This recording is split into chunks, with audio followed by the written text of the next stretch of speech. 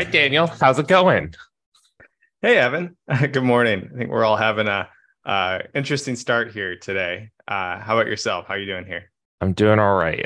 It is early on the West Coast, and I got up early to record. So, oh, uh, all in all, good. Well, everybody, this is episode 13, season two, Tools for Lifelong Learning, part two. So, should we jump right in?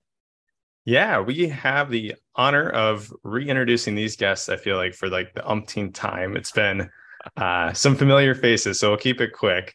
I'll introduce the first guest today with 15 plus years of healthcare recruiting experience, all sorts of involvement across hospital healthcare, whether it's support staff, accounting, engineering, IT. And recently, I was just promoted to Director of HR Transformation here at Wilshire. Thanks for joining us, Marcie. Hello, thanks for having me back, guys. I think you're going to be a regular from now on. So, We'll see about that. all right. Well, I have the pleasure of introducing our second guest today. Pretty much should just become a sub co-host with how many times he's been on now. Still having over 16 years of revenue cycle patient access experience.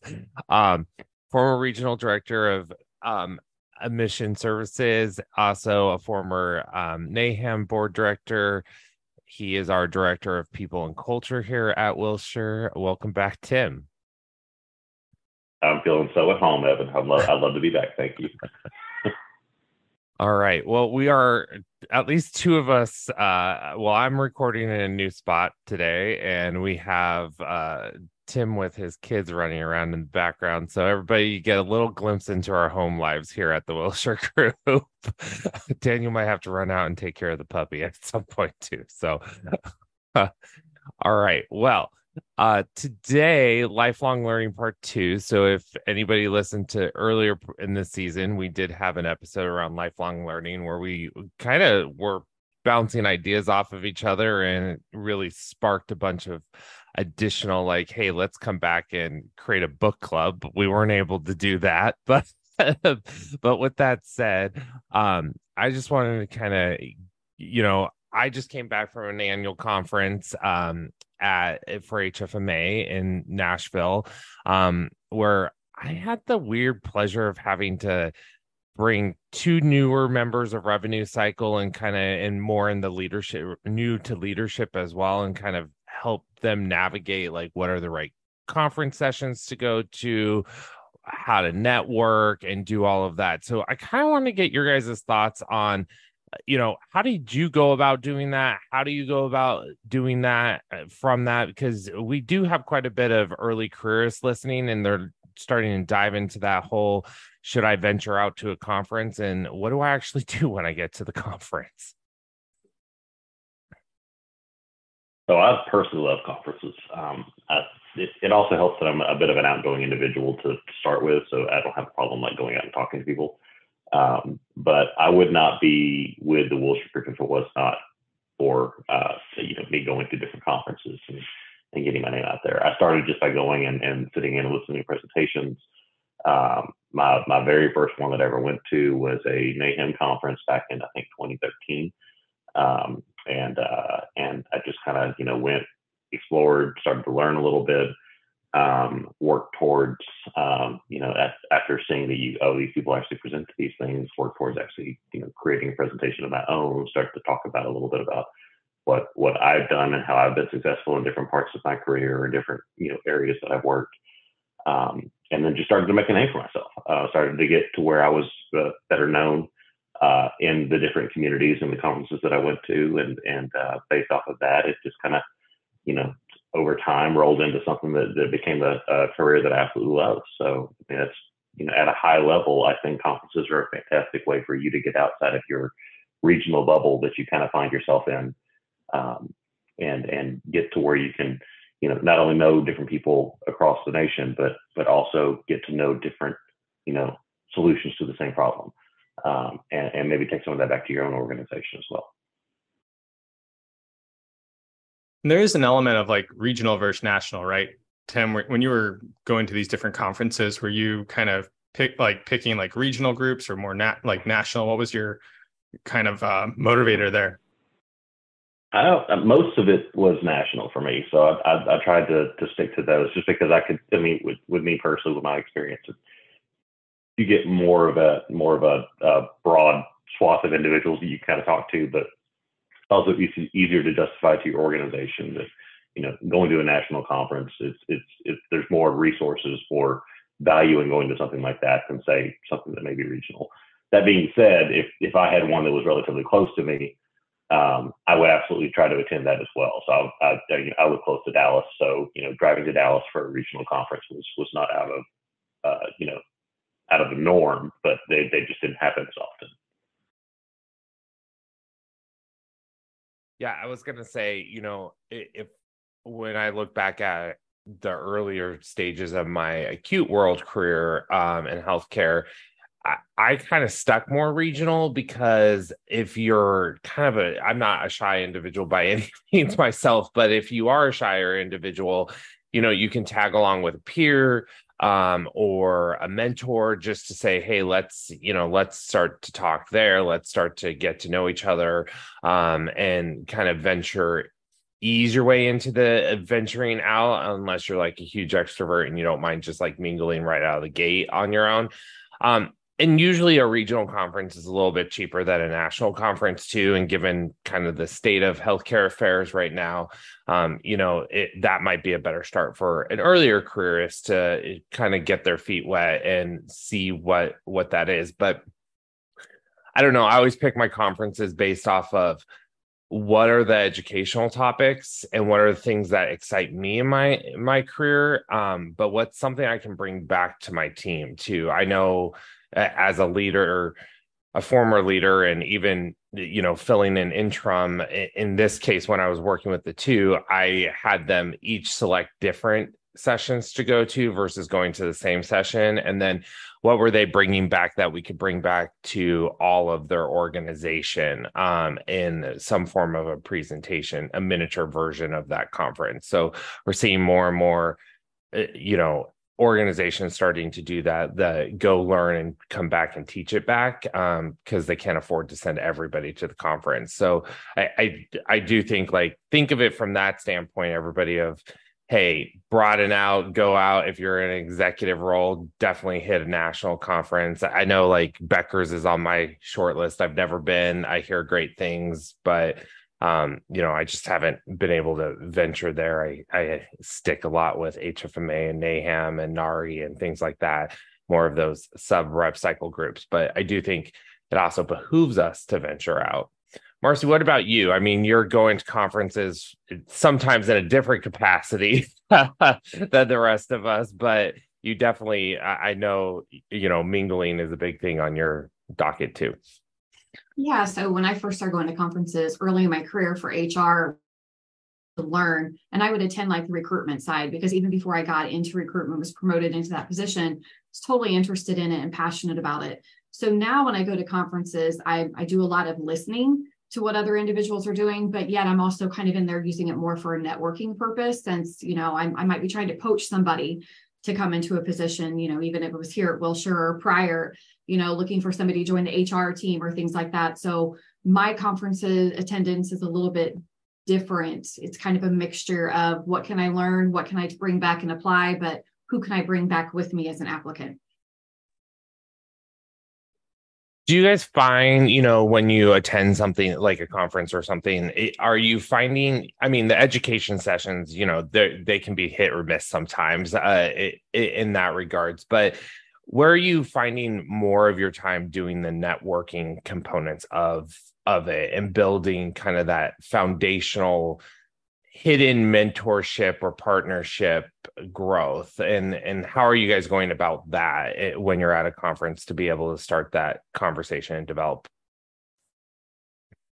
So for me, there were two ways. The conferences obviously give you opportunities to get together and to mingle, be it through like a vendor hall or through a happy hour or whatever it might be. And that can be, valuable, but if you don't, reach out to anybody or introduce yourself to anybody before those things, and you're just kind of wandering around, right?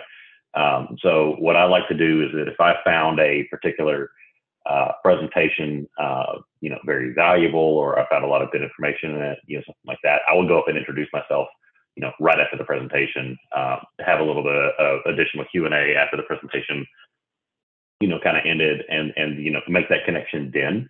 That way, when you cross paths with them at the happy hour, at the vendor hall, whatever it might be, that extended conversation is a little easier to get into, both for them and for me. I mean, if that person's not necessarily an extrovert, then it's absolutely going to be better for them if you have that kind of connection beforehand and everything.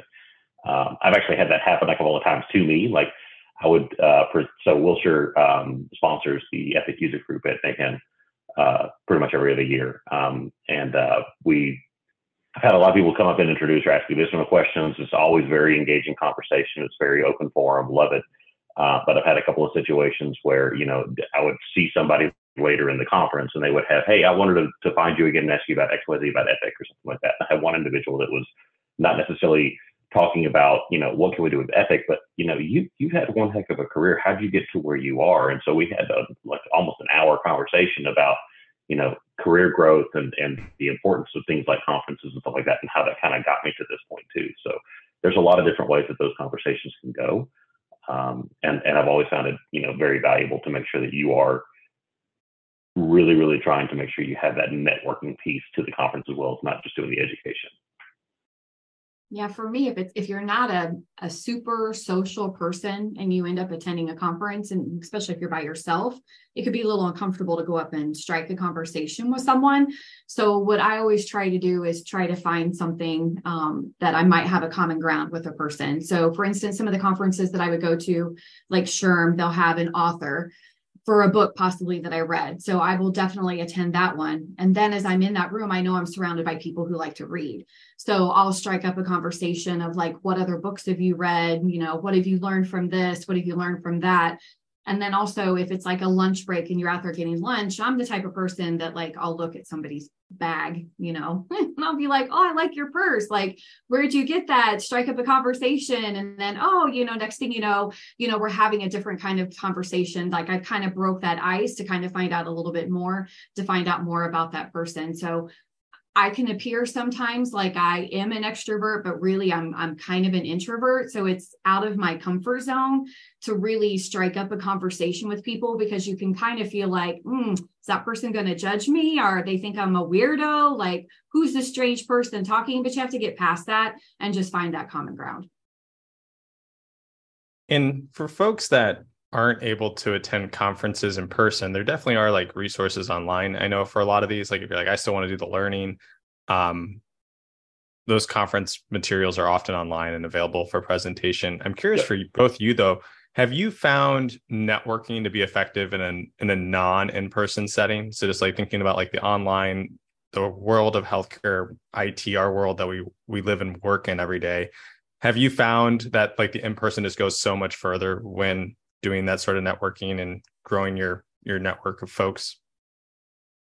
I think historically, yes, but that's changing, right? COVID kind of changed a lot of things going forward. So, my last client before the one I'm on now, I was 100% remote, but I consider some of the people that I worked with, because I was on that project for, 2.5 years. I consider some of those people very, very close friends and people that I work with, and I've never met them in person. So you get to where you can develop a relationship, but they can take more time sometimes. But I think there is something to be said for that. I think a lot of different conference organizers and organizations had to get creative during the COVID years and put on these virtual conferences. And I think there is some value to that. But if you're talking big bang, if you're talking like you have a lot of people that are coming to one location, the better way to go is going to have, in-person type networking relationships. I know a lot of these organizations also offer, recordings of these sessions that happen at the in-person conferences later down the road. Typically they're behind a paywall, but you can go and actually, listen to them if you find interest, or if you've heard a lot of good things about them. You can go ahead and get that presentation for yourself as well, and then take that back to your organization. Agreed. I find that some of the online sessions that I've attended, I'll listen to the speaker, and they always say you can connect with me on LinkedIn, and you're like, oh, okay, sure. Like, this person. So I'll connect with them on LinkedIn, but then it's amazing that I'll message them. I'll be like, hey, I have a question over specifically what you talked about blah, blah, blah. And then within like 2 or 3 days, they'll respond. So, and then you can kind of build your connection from there. And there's at least a half a dozen individuals that have been speakers at conferences that I've watched online that I've been able to reach out to for questions or to help me, or, hey, I have this idea, what do you think about this? How can I make this better? So I kind of like those opportunities as well. So I think it's, like Tim said, in person is great, but then, also when you have that opportunity to connect online, that's beneficial as well. I was just going to add, I think COVID actually helped us in some ways as conference goers, and even, from a putting on a conference perspective, make us think outside the box of how we do either hybrid conferences that are both virtual and in person, and or just completely virtual. I know like for HFMA, for instance, when they're hosting virtual reimbursement webinars and stuff, they use a random selector in their virtual conferences that breaks people into discussion rooms throughout the conference, throughout that virtual session, so that they never get typically they don't end up getting put into the same discussion room. So it's forcing that networking and that conversation amongst people. And exchange of contacts and stuff. And then you see a lot, like when we're recording, I get the privilege of, at least in the Oregon chapter, see what they're recording in the background. And you can see these discussions going back and forth in the general chat, but also you see people branch off into private chats from there. So I do think in the virtual world, there are ways of doing it and making that connection. And I think for somebody who's a little more shy in person, it allows them to venture outside of their comfort zone even easier in a virtual capacity if they make a connection in a virtual breakout room. The other thing I was going to always say is don't leave the conference if they're having a happy hour or social networking event. I think that is a great, even if you are that fly on the wall, it's just nice to like mingle, because somebody's going to come up to you and introduce themselves and spark a conversation with you. I'm a little bit different than Marcie. I tend to be that extreme extrovert, but I am the person who's a little standoffish and shy at first, because I'm judging the room and figuring out where I'm going to network in and who's there and what's that platform first. So just that a little bit of that opposite component. I think that's why Marcie and I tend to be drawn to each other at conferences or at different events, is because I could be the voice and she could be the one tagging along. So but it is interesting. I do think conferences add a lot of value. And I think it's just a platform to say, hey, here's educational topics. Even if you can't make it to a conference, look at conferences, look at those educational topics. A lot of them, you can reach out to the speaker directly and get some of the material, even if you can't attend, and say, hey, I missed this conference, but I would love to learn more about this. Do you have a blog? Do you have an article that I can read? Or are you able to share something? In some of those conferences, even if you can't attend in person or virtual, they'll post for you, the associations they'll post the content, 30, 60 days after the conference. That's just the PowerPoint, so that you can go up and read on it. So it's a good idea just to, even if you can't make something, to network and see if you can get the information or material from somebody else who might have attended.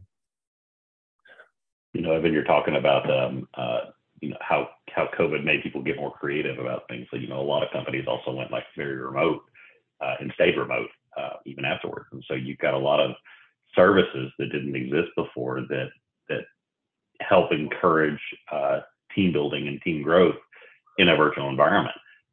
So if you're an organization that has people all over the nation or all over the state or whatever it might be, and that you just don't come into a central office anymore, you can actually go out and you can have a team building function that's fun, somewhat gamey in terms of like what you're doing and everything, but it's meant to drive that connection and build those relationships to kind of help you function better as a team. So Absolutely. All right. Well, any final thoughts before I run us out to a quick break?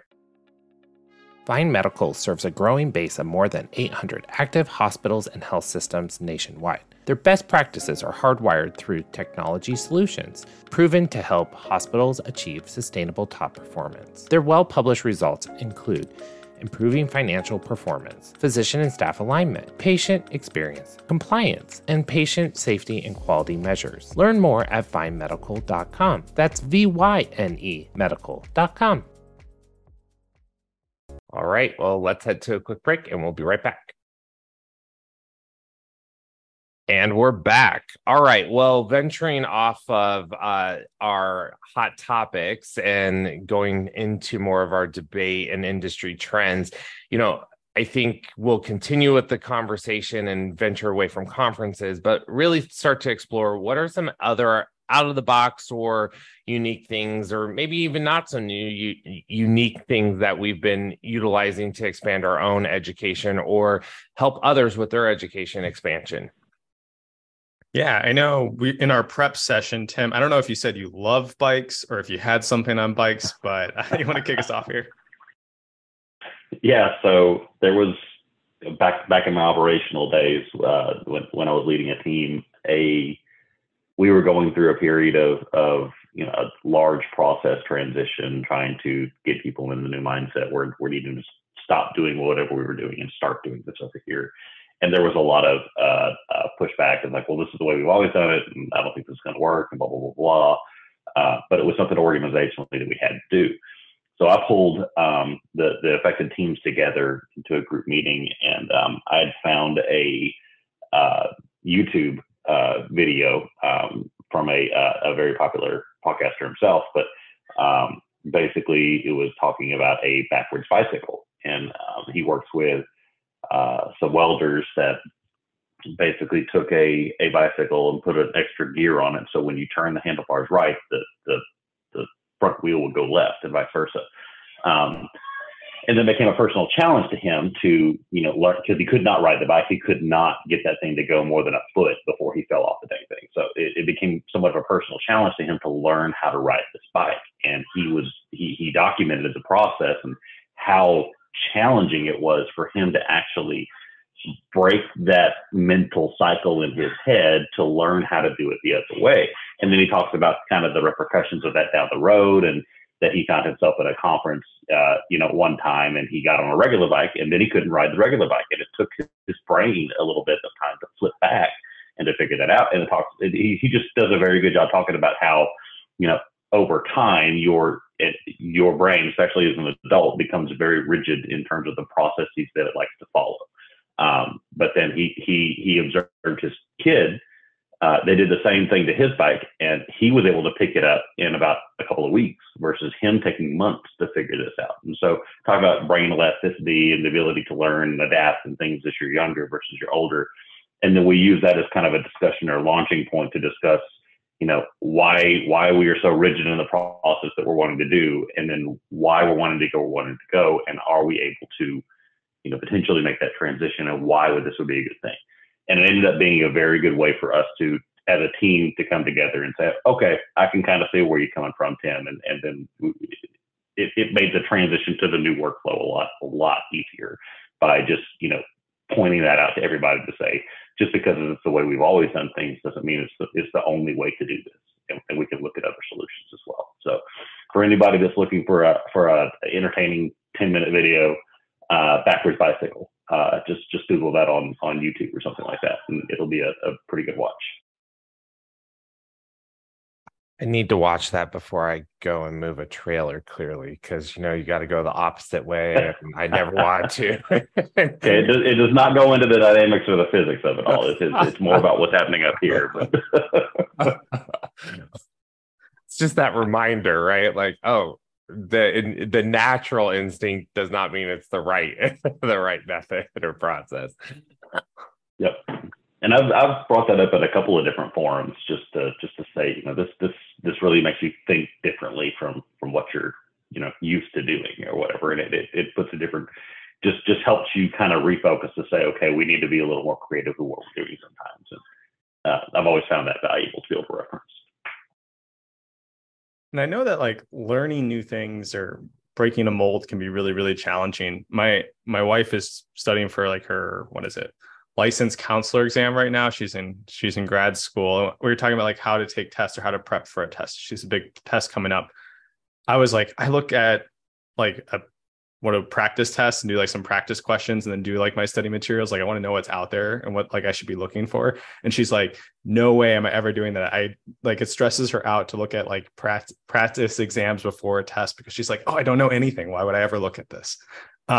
Just like the backwardsness of like the two of our learning structures. I was just like shocked to find out that like when you're putting yourself into some sort of difficult situation, trying to learn something, trying to study in some sense, like two people can work very, very differently as well. So in learning a backward bicycle, it sounded like, well, I guess there was like an age difference or something, maybe the malleability of their learning experience, but for adults, even there can still be some huge differences. It's just really cool that, because of your experiences and because of the way you learned through reference like that directly affects how you approach, everyday things. And it's just cool that there's infinite numbers of possibilities, from the human brain's perspective on the pathways you can take with that. And I mean, we could run a whole podcast just around that, I'm sure, just because it's really neat to think about that and to dive into that, especially if you get somebody like a psychologist or somebody on the line and have them talk through it. But it was just really neat, really interesting for me. That's one of the things that I have to remember, as trying to lead someone, is that not everybody's going to learn the way that I learn. People are not going to be interested in what I'm interested in, and people are not going to work the way that I work. So those types of things and referencing back to them, I tend to like to review those, watch those, listen to those, because it keeps me grounded and keeps me humble to remind me that, hey, just remember, like, this person needs to learn from you, so make sure you're setting a good example and you're not giving them a bad impression or, making them feel like, well, gosh, I just don't know this because it's not the way that, Marcie would learn it, or not the way that Marcie would do it. So I think as leaders, that always adds a dynamic challenge, right? You're running operations, you're running around, you're trying to figure out how to deliver it. You're trying to make sure that we're meeting our company standards, but still being innovative and all of these things. And one of my former mentors, she's retired for many years now, but she always told me when I would go in with a new employee, she's like, the first you need to have them fill out a questionnaire. And the first question is, how do you learn? And have them fill it out before they start, because that way you could adapt your training materials to the person. And it really has forced me in many ways to have to learn to like, oh, this person needs to have it written. Oh, here's the policy manual. Let them read through that first. And that's how they start off, is just reading before we team them up with somebody to start to, do side-by-side review and looking and watching the process. So I think it is, while we all have our own training processes, I do think that we're working with adult learners now, and adult learners are stuck in their ways of learning. So you're going to have a flexible training platform for them. I think that's one of the things. We were all talking about different books and stuff that are out there, and on the last podcast, and sparked the idea of having a book club. But I'm not a big avid reader, actually. I don't like to read. So when I do get somebody to recommend a book, sometimes it takes me a little bit, unless they're like, hey, you have to read this as part of work. But I think grabbing in, not even self-help books, but just even leadership books and like dynamics around learning. There's I can't remember the name of the book, but it's about the Pike's Place Market fish throwers there. And I think it's Flying Fish or something like that. And how as a team, they do go through training and they go through all this stuff. But really, when they're on the floor, it's about yelling, using the certain words that they have as a team that gets the next person prepared to be able to catch that fish that's flying from one end of the the side of the stand to the next so that it can be wrapped up and weighed and out the door for the customer. And while it's a show for people, it was really more about a lean methodology of making sure you have team members all around and you're trusting that team and that team dynamic. So, those are that's just a book that resonates with me of like how to think outside the box and still leverage people's skill sets, because they never have the person in the calling position who's quiet. That person's always up above, with the, doing the weight and all of that, or doing the cash register until, versus having to be the person on the ground to make sure the other people hear them clearly. So it's an interesting book. If you can go read it, I would recommend it. It's kind of a fun read. It has, I think, God, what is the fish on it? It's that candy, Swedish fish. It has like a little Swedish fish type of fish on the cover, if I remember correctly. So, what are some things like, Tim's watched a YouTube video. We clearly have a podcast for all of you listeners to learn from and hear our things. But what are like, Marcie, what's your go-tos kind of in being able to make a recommendation to somebody or even for yourself? I've always been in a position, even starting out, where I've been some type of customer service or the first person that somebody sees for an organization.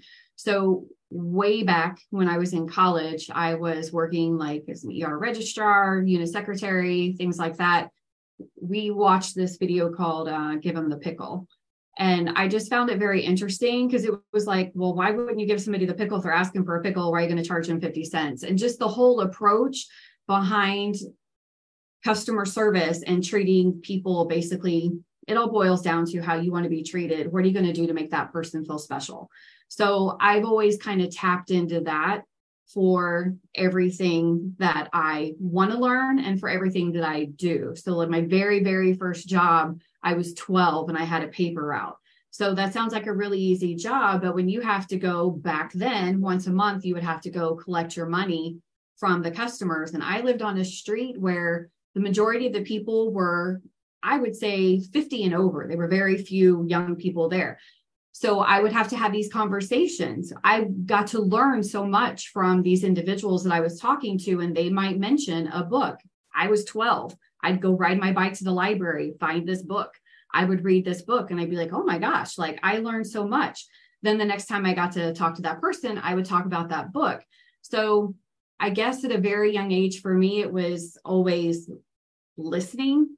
What can I gather from somebody else? What can I always tap into? What's going to be my foundation for my learning? And it all comes back to that, first job I had, and then the first hospital job, give them the pickle, and then just kind of build upon that. I can talk about books forever. I can talk about learning forever, because learning is listening. It really is. If you sit down and you read a book, you're listening to somebody else's story. You're listening to what somebody else has to say. And I think that listening is the very, very first thing when it comes to being in an organization or being a leader, is not telling people what you know, but gathering first what they know. And then, wow, how can I find that common ground with that person?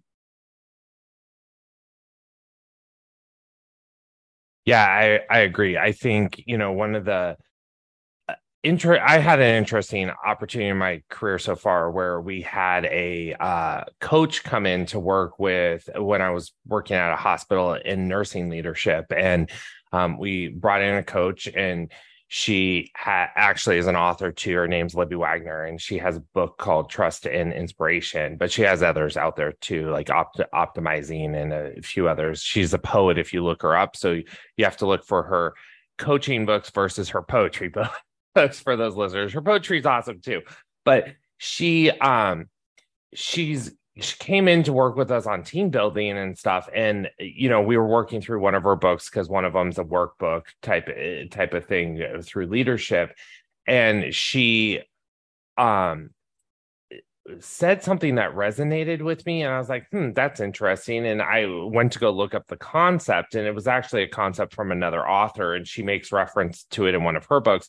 But it was during one of our just sessions of like, hey guys, come up with your common goal as a group. Let's talk through that. What are your struggles as a group? And that's what sparked me to start to read kind of not kind of more of the self-coaching or thinking out of the box type of books. There's this other cool book. I don't know if it's even being published anymore. I have a copy that's falling apart. I literally taped the page. It's called Drumming to a Different Drummer, and it's these little sayings or quotes or out of the box ideas. So I've always grabbed a quote from there when I've had to go, like Tim, thinking outside the box with his team, grabbed one of those activities and had the team start with that activity out of that book, and that was kind of my way with my team to say, hey, it's time to start thinking outside of the box when we go to embark on this conversation. But I've had recently a couple of my old employees come up to me and be like, hey, you were talking about this book or this podcast. Can you remind me what it was? And it's kind of nice to like have people be like, hey, I want to venture out into these different categories and spaces. Another great podcast to listen to is Maxwell's. I wonder if I wrote it down. I don't know if I did. It's the Maxwell Group. So they've done like oh God, what are those books, guys? We've all read them. Like 10 Minutes to Leadership and like things like that. But they're taking those concepts from their books and putting it into a 30-minute podcast versus having, if you don't have an hour to read the book, you can kind of get those same foundational components out of a podcast. So I would say take a look at that. Daniel, what are you doing in your venture? And recently, since I think you got benched on our team. So if anybody's looking for an amazing optimization resolute analyst, we got one for you to come help out your team. So love that shameless plug. Thanks. Yeah, I've been doing a lot of in-house work and would love to take my eyes somewhere else. I've been doing the same thing for a couple of weeks now, so it would be great to get plugged in elsewhere. I have a very selfish desire to improve on just speaking, and I think a lot of our job is speaking and having conversations. And so I have found a unique way to practice that by watching a lot of comedy. Because I find that comedians are very compelling talkers and able to bring across points very well. So I guess my most recent learning, this is maybe a little unusual, not something that is founded in education or research, but I've been doing a lot of just watching comedy skits, 3-4 minutes, just to see how people communicate and how they drive points across that you can remember. So that's my current foray into learning. So Daniel, I think at our next retreat coming up in LA, we're going to go and find a open mic stand-up, and we're going to put you on stage and see how you do. Absolutely not. I mean, you keep telling us you want to do more presenting and more things. I mean, we are now making you present on our podcast metrics and company meetings. I like this idea, Tim. Well, a hard pivot just to stand-up comedy. Yeah, that's we'll make sure Nicole Byer and Matthew Lane and Shazir Sameda and all these other big time stand-up comedians. I mean, what better way to get experience than to just do the baptism by fire? We might as well just throw you in the deep end and see where you go. The funny thing is, so I think our next company retreat's in LA. I had a friend who just moved to LA. He's a comedy host. So he would definitely have a spot for me if I ever were to try to get my feet wet. What's his name and phone number? Marcie will be sleeping at the table because whenever she has to go to an LA retreat, she's always off on her time zone too. One other way of just to kind of pivot a little bit. So I'm a avid sports person. I actively still participate in sports, and always grew up doing that and love watching documentaries about that. But I try to look at it, especially with the most recent one for a shameless plug for Netflix here. They have one on NFL quarterbacks now. It's really good. I just watched the whole thing. But I watched it and I enjoyed, learning kind of, a little bit more about the quarterbacks that they featured and kind of their life during the season and how things look like. But I was also watching it from all three of them that were featured have a different approach to leadership and how they're, bringing the team together and organizing them. And one's very personable and likes to get along with everybody and make sure that there's a healthy amount of friendship and respect there, and that because of that friendship and respect, the rest of the team wants to follow them. Another one works harder than everybody else on the field, and so it's neat to kind of dive into that a little bit. I think the sports world has a lot to teach us in a lot of ways in terms of teamwork and leadership and things like that as well. So I like to be the one to go out and try to find different ways, the backward bicycle again, things that are not your norm, because I find that, when you have those types of things, there's typically more interest or more, it garners more attention than say just, sometimes just reading a book or going to a conference, and making sure that you look for these types of learning opportunities in unusual ways. And I think you'll kind of learn a lot and be able to gain a lot more from that too. That's interesting that you bring that up, Tim, because anybody can probably experience within their career burnout. You need that extra motivation. I just recently watched the other night on Netflix, the documentary on Dolly Parton, her interview with Dolly Parton. And I just admire how she branded herself, how she put herself out there, how she stayed motivated, how she was creative, how she didn't let anybody interfere with what she thought of herself, her humble beginnings to where she ended up. It was a huge motivator for me because she was admired. She actually was a leader. People still follow her. People still look to her for guidance. If I had the opportunity to go to Brentwood, Tennessee and meet her, I'd want to sit down and have a cup of coffee and, have her be my mentor on where do you pull in for the self-confidence? How do you stay relevant through all these decades? It was just very interesting. So I'm glad to know that I'm not the only person that refers to documentaries something, because I out quite a bit, so I'm glad I'm surrounded by fellow nerds. Just to make sure that everybody that's listening isn't we're just Netflix folks here. If you need another show recommendation that's kind of in line with Evan's fish flipping story, you should watch The Bear on Hulu. It's a interesting foray into French cooking and how teamwork works in a kitchen, but it's maybe not as educational. Huh. I was going to say another good one is The Gladiators, but it has no, it's not a good documentary for learning. But I love the decade of the American Gladiators, so. There's no teamwork there. It is interesting, though. All right, well, let's take a quick break, and we'll be right back. Are you ready to unlock the full potential of your medical coding team? Look no further than Adeo Technologies, the leading provider of medical coding productivity solutions. With Adeo's Gemini Solution Suite, medical coders are empowered and complemented with cutting-edge tools and technologies. The Gemini Coder Platform, Gemini Autocode, and Gemini Coding Assist solutions work seamlessly together, creating efficiency and improving accuracy in medical coding.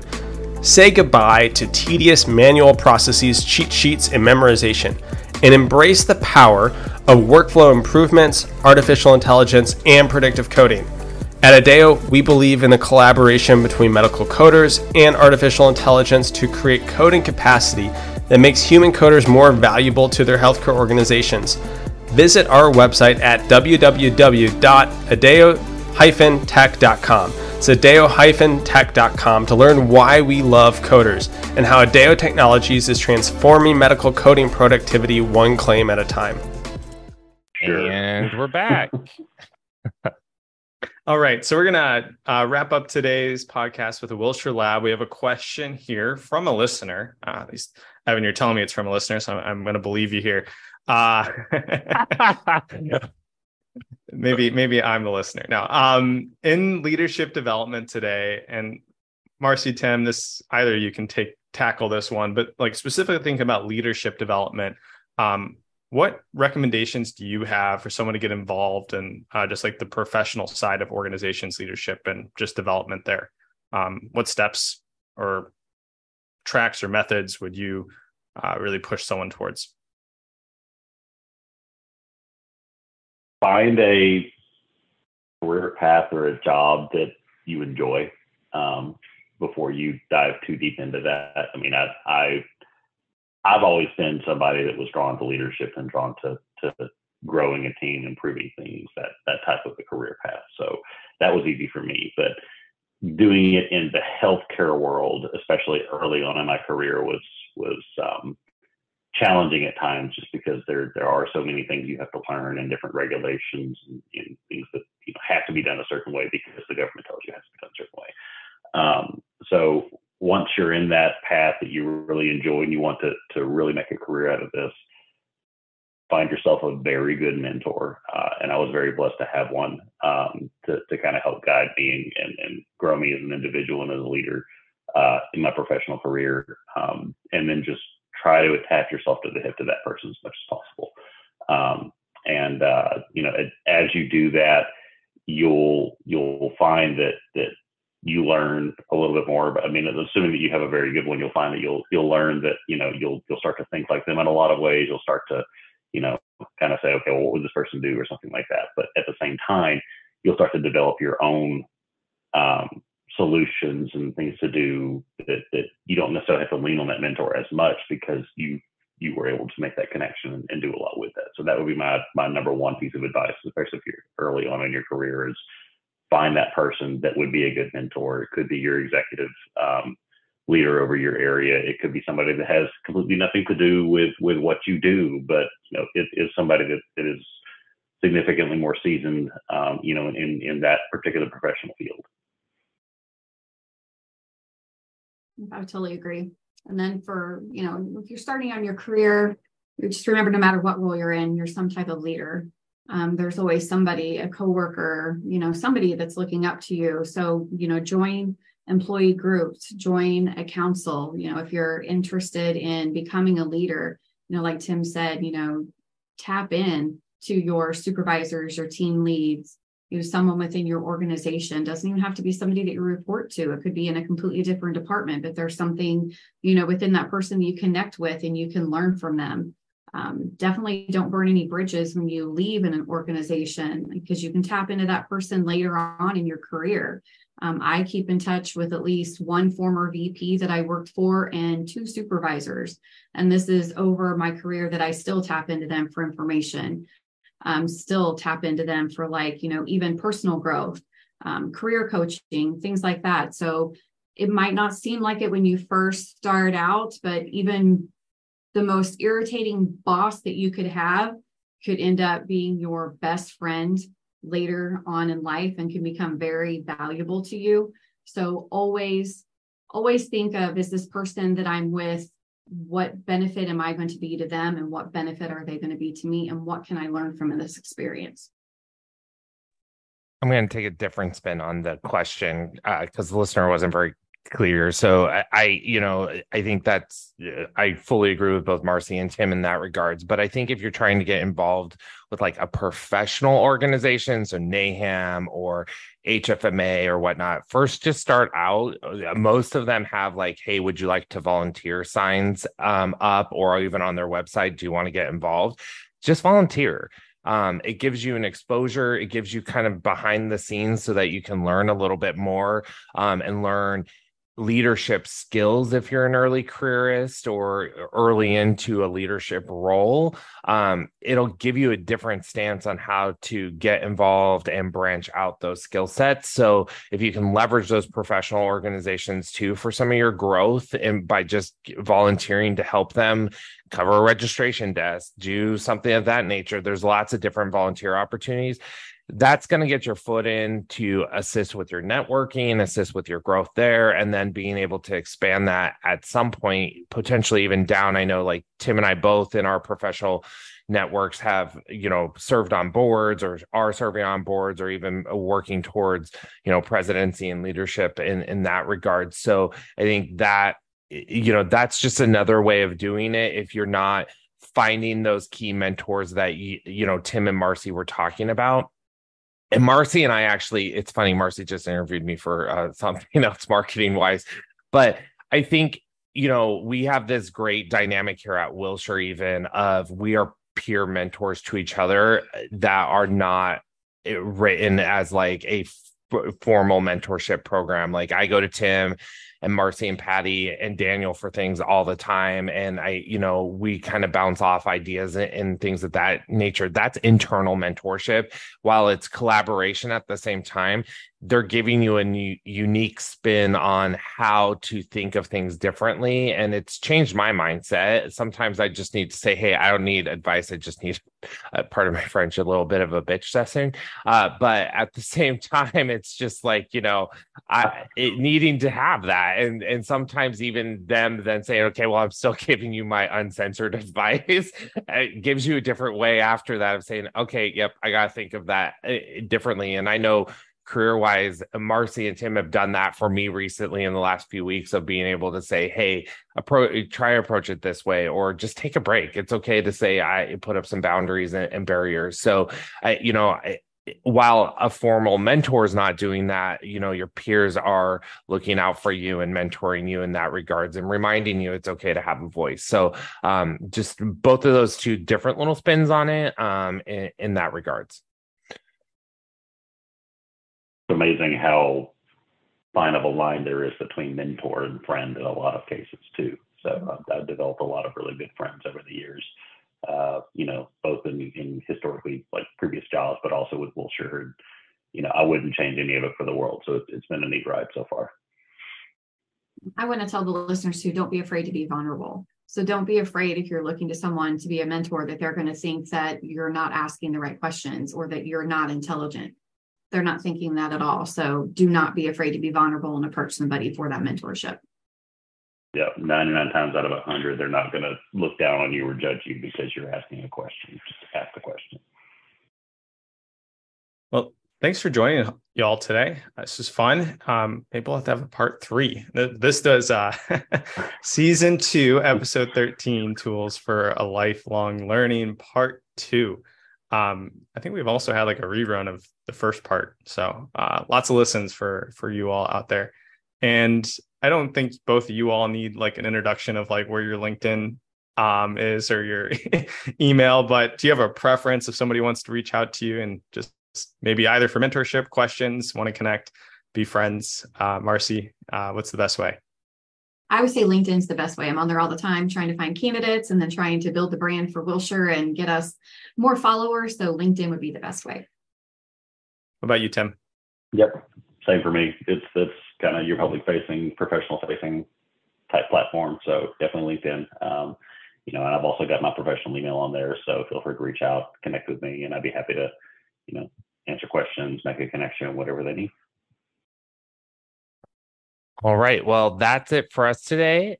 Thank you, everybody. And check out part 1, which is lifelong learning. Listen to this episode and future episodes. We'll definitely, I'm sure Daniel and I'll get Marcie and Tim back for part 3 at some point. Maybe it'll be season 3, part 3. So, all right, everybody. That's it for us today. Bye-bye. If you liked today's episode, continue to join Wilshire Wednesdays. You can follow us on LinkedIn or Twitter at Evan_Wilshire. Daniel can be followed at Daniel_TWG. Wilshire Group at TWG Health. On Facebook at The Wilshire Group or on Instagram at Wilshire IT Revcast. Remember, if you prefer to watch, come check us out at the Wilshire IT Revcast YouTube channel. If you have an inquiry, want to share your thoughts, or get additional information on today's episode, email us at WilshirePodcast@thewilshiregroup.net. The best way to support this podcast is to review, rate, and subscribe. See you next time. Bye-bye. The Wilshire IT Revcast is hosted, produced, and engineered by Evan Martin and Daniel Bianchini. It is executive produced by Gretchen Case, Hank Smither, and Spencer Thielman. The Wilshire Group. Experience you can trust, results you can count on.